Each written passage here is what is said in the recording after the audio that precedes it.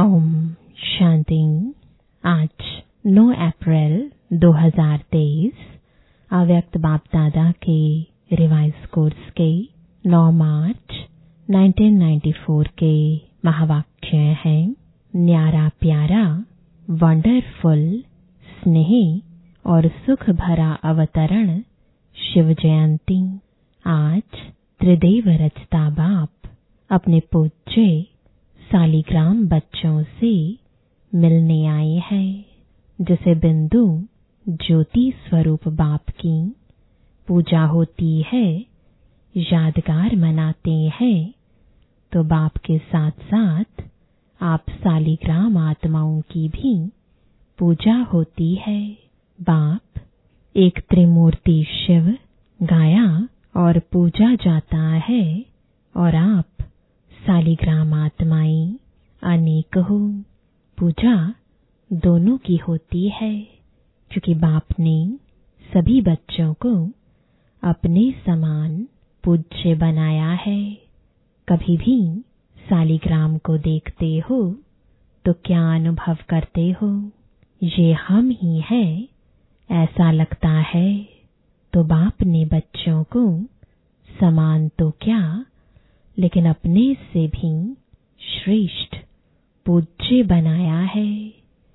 बच्चों की पूजा डबल रूप में होती है।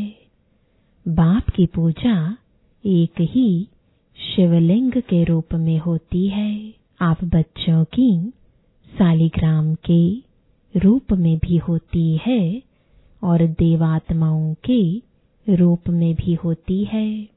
बाप से भी ज्यादा डबल रूप की पूजा के अधिकारी आत्माएं आप हो। जैसे डबल विदेशी कहलाते हो, तो डबल पूज्य भी हो। डबल ताजधारी भी आप बनते हो। निराकार बाप नहीं बनते। कहाँ कहाँ भक्त लोग शिव के प्रतिमा को ताज डाल देते हैं, क्योंकि ताजधारी बनाया है, इसलिए कहाँ कहाँ ताज दिखा देते हैं। लेकिन बाप कभी भी रत्न जड़ित सोने चांदी के ताजधारी नहीं बनते, क्योंकि ताज धारण होता है प्रैक्टिकल में, मस्तक में। तो निराकार बाप को मस्तक है क्या? शरीर ही नहीं है तो ताज क्या धारण करेंगे? लेकिन स्नेह के कारण ताज दिखा देते हैं। तो बाप ने बच्चों को अपने से भी आगे रखा है। इतनी खुशी और इतनी श्रेष्ठ स्मृति रहती है। बाप दादा को अपनी जयंती मनाने की खुशी नहीं है, लेकिन आप सबकी भी जयंती है, इसलिए बच्चों के जयंती की खुशी है।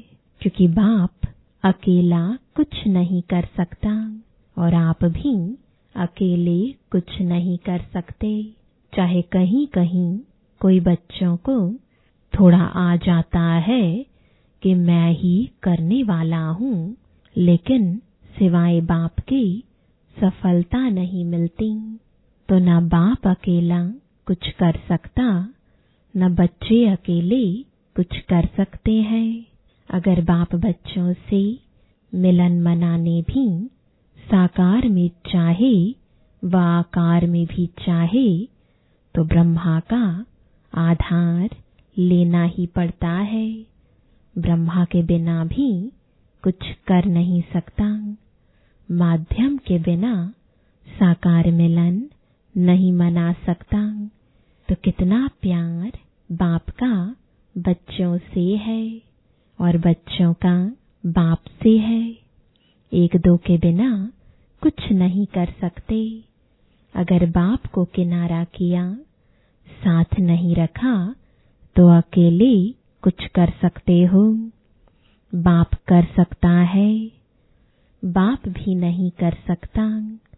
तो ये बाप और बच्चों का साथ साथ दिव्य जन्म लेना, साथ साथ विश्व परिवर्तन करना और साथ साथ अपने स्वीट होम में जाना, ये ड्रामा की अविनाशी नोंद है। इसको कोई बदल नहीं सकता। तो यह नोंद अच्छी है ना, प्यारी लगती है ना? तो आज सब बाप का बर्थडे मनाने आए हो या अपना? बाप कहेंगे आपका और बच्चे बाप को कहेंगे कि आपका। ये दिव्य अवतरण जिसको शिव जयंती व शिवरात्रि कहते हैं, कितना आत्माओं के लिए स्नेह भरा, सुख भरा अवतरण है। सतयुग में भी ऐसा बर्थडे नहीं मनाएंगे। आत्माएं आत्माओं का बर्थडे मनाएंगी, लेकिन इस समय आत्माएं परमात्मा का बर्थडे मनाती हैं। सारे कल्प में ऐसा न्यारा और प्यारा वंडरफुल बर्थडे जो एक ही समय पर बाप का भी हो और बच्चों का भी हो, ऐसा कभी होता है क्या? अगर तारीख एक भी होगी तो वर्ष का या मास का या डेट का अंतर होगा। लेकिन ये अवतरण दिवस कितना वंडरफुल है जो बाप और बच्चों का साथ साथ है। इस यादगार दिवस पर विशेष भक्त लोग भी दो विशेषताओं से ये दिवस मनाते हैं। दो विशेषताएं कौन सी हैं? एक विशेष व्रत धारण करते हैं और दूसरा स्वयं को समर्पित न करते हुए और किसी को बलि चढ़ाते हैं। तो बलि चढ़ाना और व्रत धारण करना, ये दोनों विशेषता इस दिवस की है। अनेक प्रकार के व्रत धारण करते हैं, चाहे कोई भोजन का करते हैं, कोई जागरण का करते हैं, कोई दूर दूर से पैदल करते हुए चलने का करते, कितना भी थक जाएं लेकिन व्रत अपना पूरा करते हैं। चाहे कितने दिन भी लग जाएं, कितना समय भी लग जाए, लेकिन व्रत नहीं छोड़ते। तो यह यादगार किससे कॉपी की? आपका है ब्राह्मण जीवन का व्रत और भक्तों का है एक दिन का व्रत। आपने भी जब ब्राह्मण जन्म व दिव्य बर्थ लिया तो क्या व्रत लिया? सदा अज्ञान नींद से जागरण का व्रत लिया ना, कि थोड़ा थोड़ा नींद करेंगे यह व्रत लिया, व थोड़े थोड़े झुटके खा लेंगे ऐसे तो नहीं किया। तो आप सभी ने भी शिव जयंती व दिव्य बर्थडे पर जागरण का व्रत लिया। इसलिए भक्त भी यादगार रूप में जागरण करते हैं और आप सबने भी शुद्ध भोजन का व्रत लिया। इसलिए भक्त लोग भी कुछ भी हो जाए, चाहे बीमार भी हो जाते हैं, तो भी अन्न के व्रत को तोड़ेंगे नहीं। तो आप सब भी, कोई भी मन के आगे, तन के आगे परिस्थितियां आ जाएं तो व्रत तोड़ते हो क्या? कभी कुछ मिक्स खा लिया ऐसे करते हो क्या? कोई देखता तो है नहीं, चलो खा लिया। अपना नियम पक्का रखते हो ना कि कच्चे हो? कभी कभी देख करके थोड़ी दिल होती है।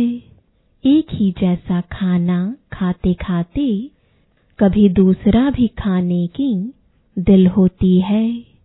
अच्छा, इसमें अमेरिका, ऑस्ट्रेलिया, यूरोप, एशिया व रशिया सब पक्के होना या थोड़ा थोड़ा कच्चे हो तो डबल विदेशी सभी पास हो गए और भारत वाले तो पास हैं ही ना। भारत वालों को फिर भी सहज है, डबल विदेशियों को इसमें डबल मेहनत भी है, लेकिन पास हो इसकी मुबारक। तो एक बर्थडे की मुबारक, दूसरी पास होने की मुबारक, तीसरी कभी भी हलचल में न आए, सदा अचल रहना इसमें पास हो। इसमें कह देते हैं क्या करें समटाइम। आज बाप दादा ने डबल विदेशियों के लिए बहुत रमणीक भाषा इमर्ज की, क्योंकि डबल विदेशी एंजॉय ज्यादा पसंद करते हैं ना। कुछ होना चाहिए, कुछ एंजॉय हो, ऐसे शांत शांत क्या रहें। तो बाप दादा शिवरात्रि पर इन शब्दों का सभी से दृढ़ व्रत कराते हैं। व्रत लेने के लिए तैयार हो, या जब सुनेंगे तब कहेंगे कि ये तो थोड़ा थोड़ा मुश्किल है। पहले तो मुश्किल शब्द संकल्प में भी नहीं लाएंगे। यह व्रत लेने के लिए तैयार हो।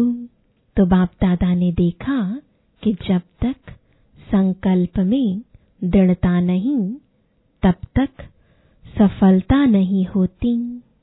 संकल्प होता है लेकिन दृढ़ नहीं होता तो कमजोरी आती है। बहुत करके कमजोरी के यही शब्द कहते हैं कि क्या करें, व्हाट। तो अभी व्हाट नहीं कहना, लेकिन व्हाट के बजाय क्या कहेंगे, फ्लाई यानी उड़ना। तो जब भी व्हाट शब्द आए तो ब्राह्मण डिक्शनरी में व्हाट के बजाय फ्लाई शब्द है। दूसरा शब्द क्या बोलते हो, वाई यानी क्यों। तो वाई को क्या करेंगे, बाय बाय, सदा के लिए बाय बाय करेंगे या थोड़े टाइम के लिए। और तीसरा शब्द क्या बोलते हैं, हाउ। तो हाउ यानी कैसे नहीं, नो यानी ऐसे जानते हैं, कैसे नहीं, नो अर्थात जानने वाले। जब त्रिकालदर्शी बन जाएंगे, जानने वाले बन जाएंगे, तो फिर हाउ कहेंगे क्या। हाउ कहना माना हवा आना, तो हवा अच्छा लगता है क्या। इसलिए यही शब्द है जो कमजोरी लाते हैं। यही शब्द है जो व्यर्थ संकल्प का गेट खोलते हैं। सोचो, जब भी व्यर्थ संकल्पों की क्यों लगती है तो किस शब्द से लगती है, इन्हीं शब्दों से लगती है ना। या क्यों होगा, या क्या व कैसे होगा। ये कैसे हुआ, ये कैसे कहा, ये क्यों कहा, अब क्या करें, कैसे करें। तो कमजोरी के या व्यर्थ संकल्पों के गेट ये शब्द है। इसको डिक्शनरी में चेंज कर दो, फिर क्या होगा, आप भी चेंज हो जाएंगे ना। तो भक्त लोग आपको ही कॉपी कर रहे हैं। आपकी बेहद की बात है और उन्होंने हद के रूप में यादगार रखा है। तो यह दृढ़ व्रत रखना, यही शिव जयंती व शिवरात्रि मनाना है। मनाना अर्थात बनना। ऐसे नहीं सिर्फ केक काट लिया, लाइट जला ली, दीपक जला लिया तो ये मनाना नहीं, ये मनोरंजन भी आवश्यक है, लेकिन इसके साथ साथ कुछ काटना है और कुछ जलाना भी है। एक तरफ दीपक व मोमबत्ती जलाते हो, दूसरा केक काटते हो, तीसरा झंडा लहराते हो, चौथा गीत गाते हो, पांचवा डांस भी करते हो, और क्या करते हो, मीठा बांटते और खाते हो। तो अभी ये 6 बातें ही करनी पड़ेंगी। पहले तो दृढ़ संकल्प का अपने मन में दीप जलाओ कि अब से दृढ़ता द्वारा सफलता को पाना ही है। देखेंगे, पता नहीं, नहीं होना ही है, करना ही है, गे शब्द नहीं है। और दूसरा, केक कौन सा काटेंगे? केक पूरा नहीं खाया जाता, काटकर खाया जाता है। तो क्या काटेंगे? जो भी संपन्न बनने में या संपूर्ण बनने में कोई भी संकल्प मात्र भी रुकावट हो, उसको अब से काट लो, खत्म। और जो कमजोरी हो, उसके बजाय शक्ति धारण करने का केक मुख में डालो। पहले काटो, फिर मुख में खाओ। समझा? झंडा कौन सा लहराएंगे? ये तो यादगार के रूप से झंडा लहराते हैं, लेकिन अपने दिल में बाप को हर संकल्प, बोल और कर्म द्वारा सदा प्रत्यक्ष करने का झंडा दिल में लहराओ। कोई भी संकल्प, बोल और कर्म ऐसा नहीं हो जो बाप को प्रत्यक्ष करने का नहीं हो, क्योंकि सबके दिल में बाप के स्नेह के कारण यही संकल्प है कि बाप को प्रत्यक्ष करना है। तो कैसे करेंगे? सदा अपने संकल्प, बोल और कर्म द्वारा दिल में प्रत्यक्ष करने का झंडा लहराओ और सदा खुश रहने की डांस करते रहो। कभी खुश, कभी उदास, यह नहीं। जब उदास होते हो तो उस समय भी अपना एक फोटो निकालो, और जब खुश होते हो तो भी फोटो निकालो। फिर दोनों फोटो साथ रखो, फिर देखो अच्छा क्या है, मैं ये हूँ या वो हूँ। तो सदा हर्षित रहने का, खुश रहने का डांस करो। कुछ भी हो जाए, कोई कितना भी खुशी चुराने की कोशिश करे, क्योंकि माया किसी के द्वारा ही तो कराएगी ना। कुछ भी हो जाए, कितना भी कोई किसी भी प्रकार से खुशी कम करने व खुशी गुम करने का प्रयत्न करे, लेकिन जब तक जीना है तब तक खुश रहना है। यह पक्का व्रत लिया है ना। क्या नहीं कर सकते हो? विल पावर है ना। तो जिसके पास विल पावर है वो क्या नहीं कर सकता।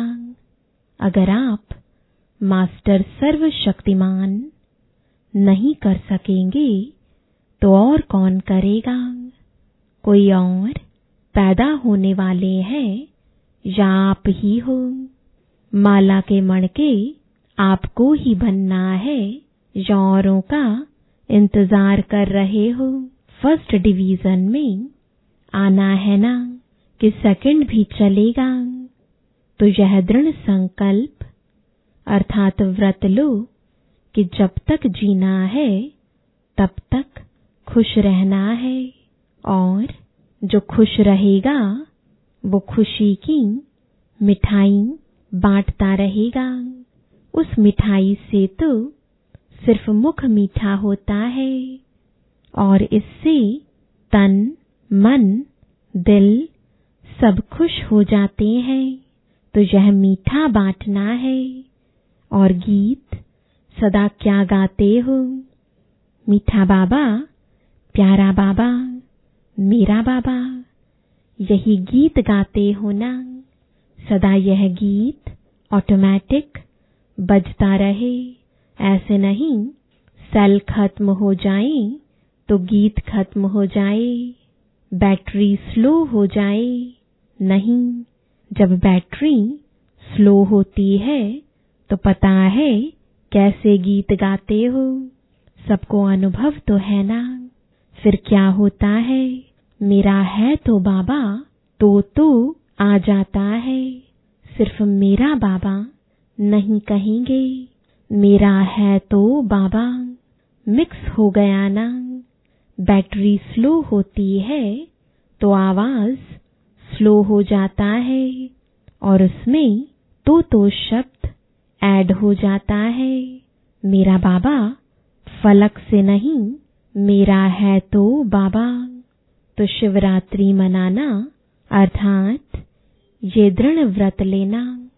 ऐसी शिवरात्रि मनाई ना, या सोचकर पीछे जवाब देंगे, अच्छा बहुत होशियार हो, अभी अभी सोच लिया।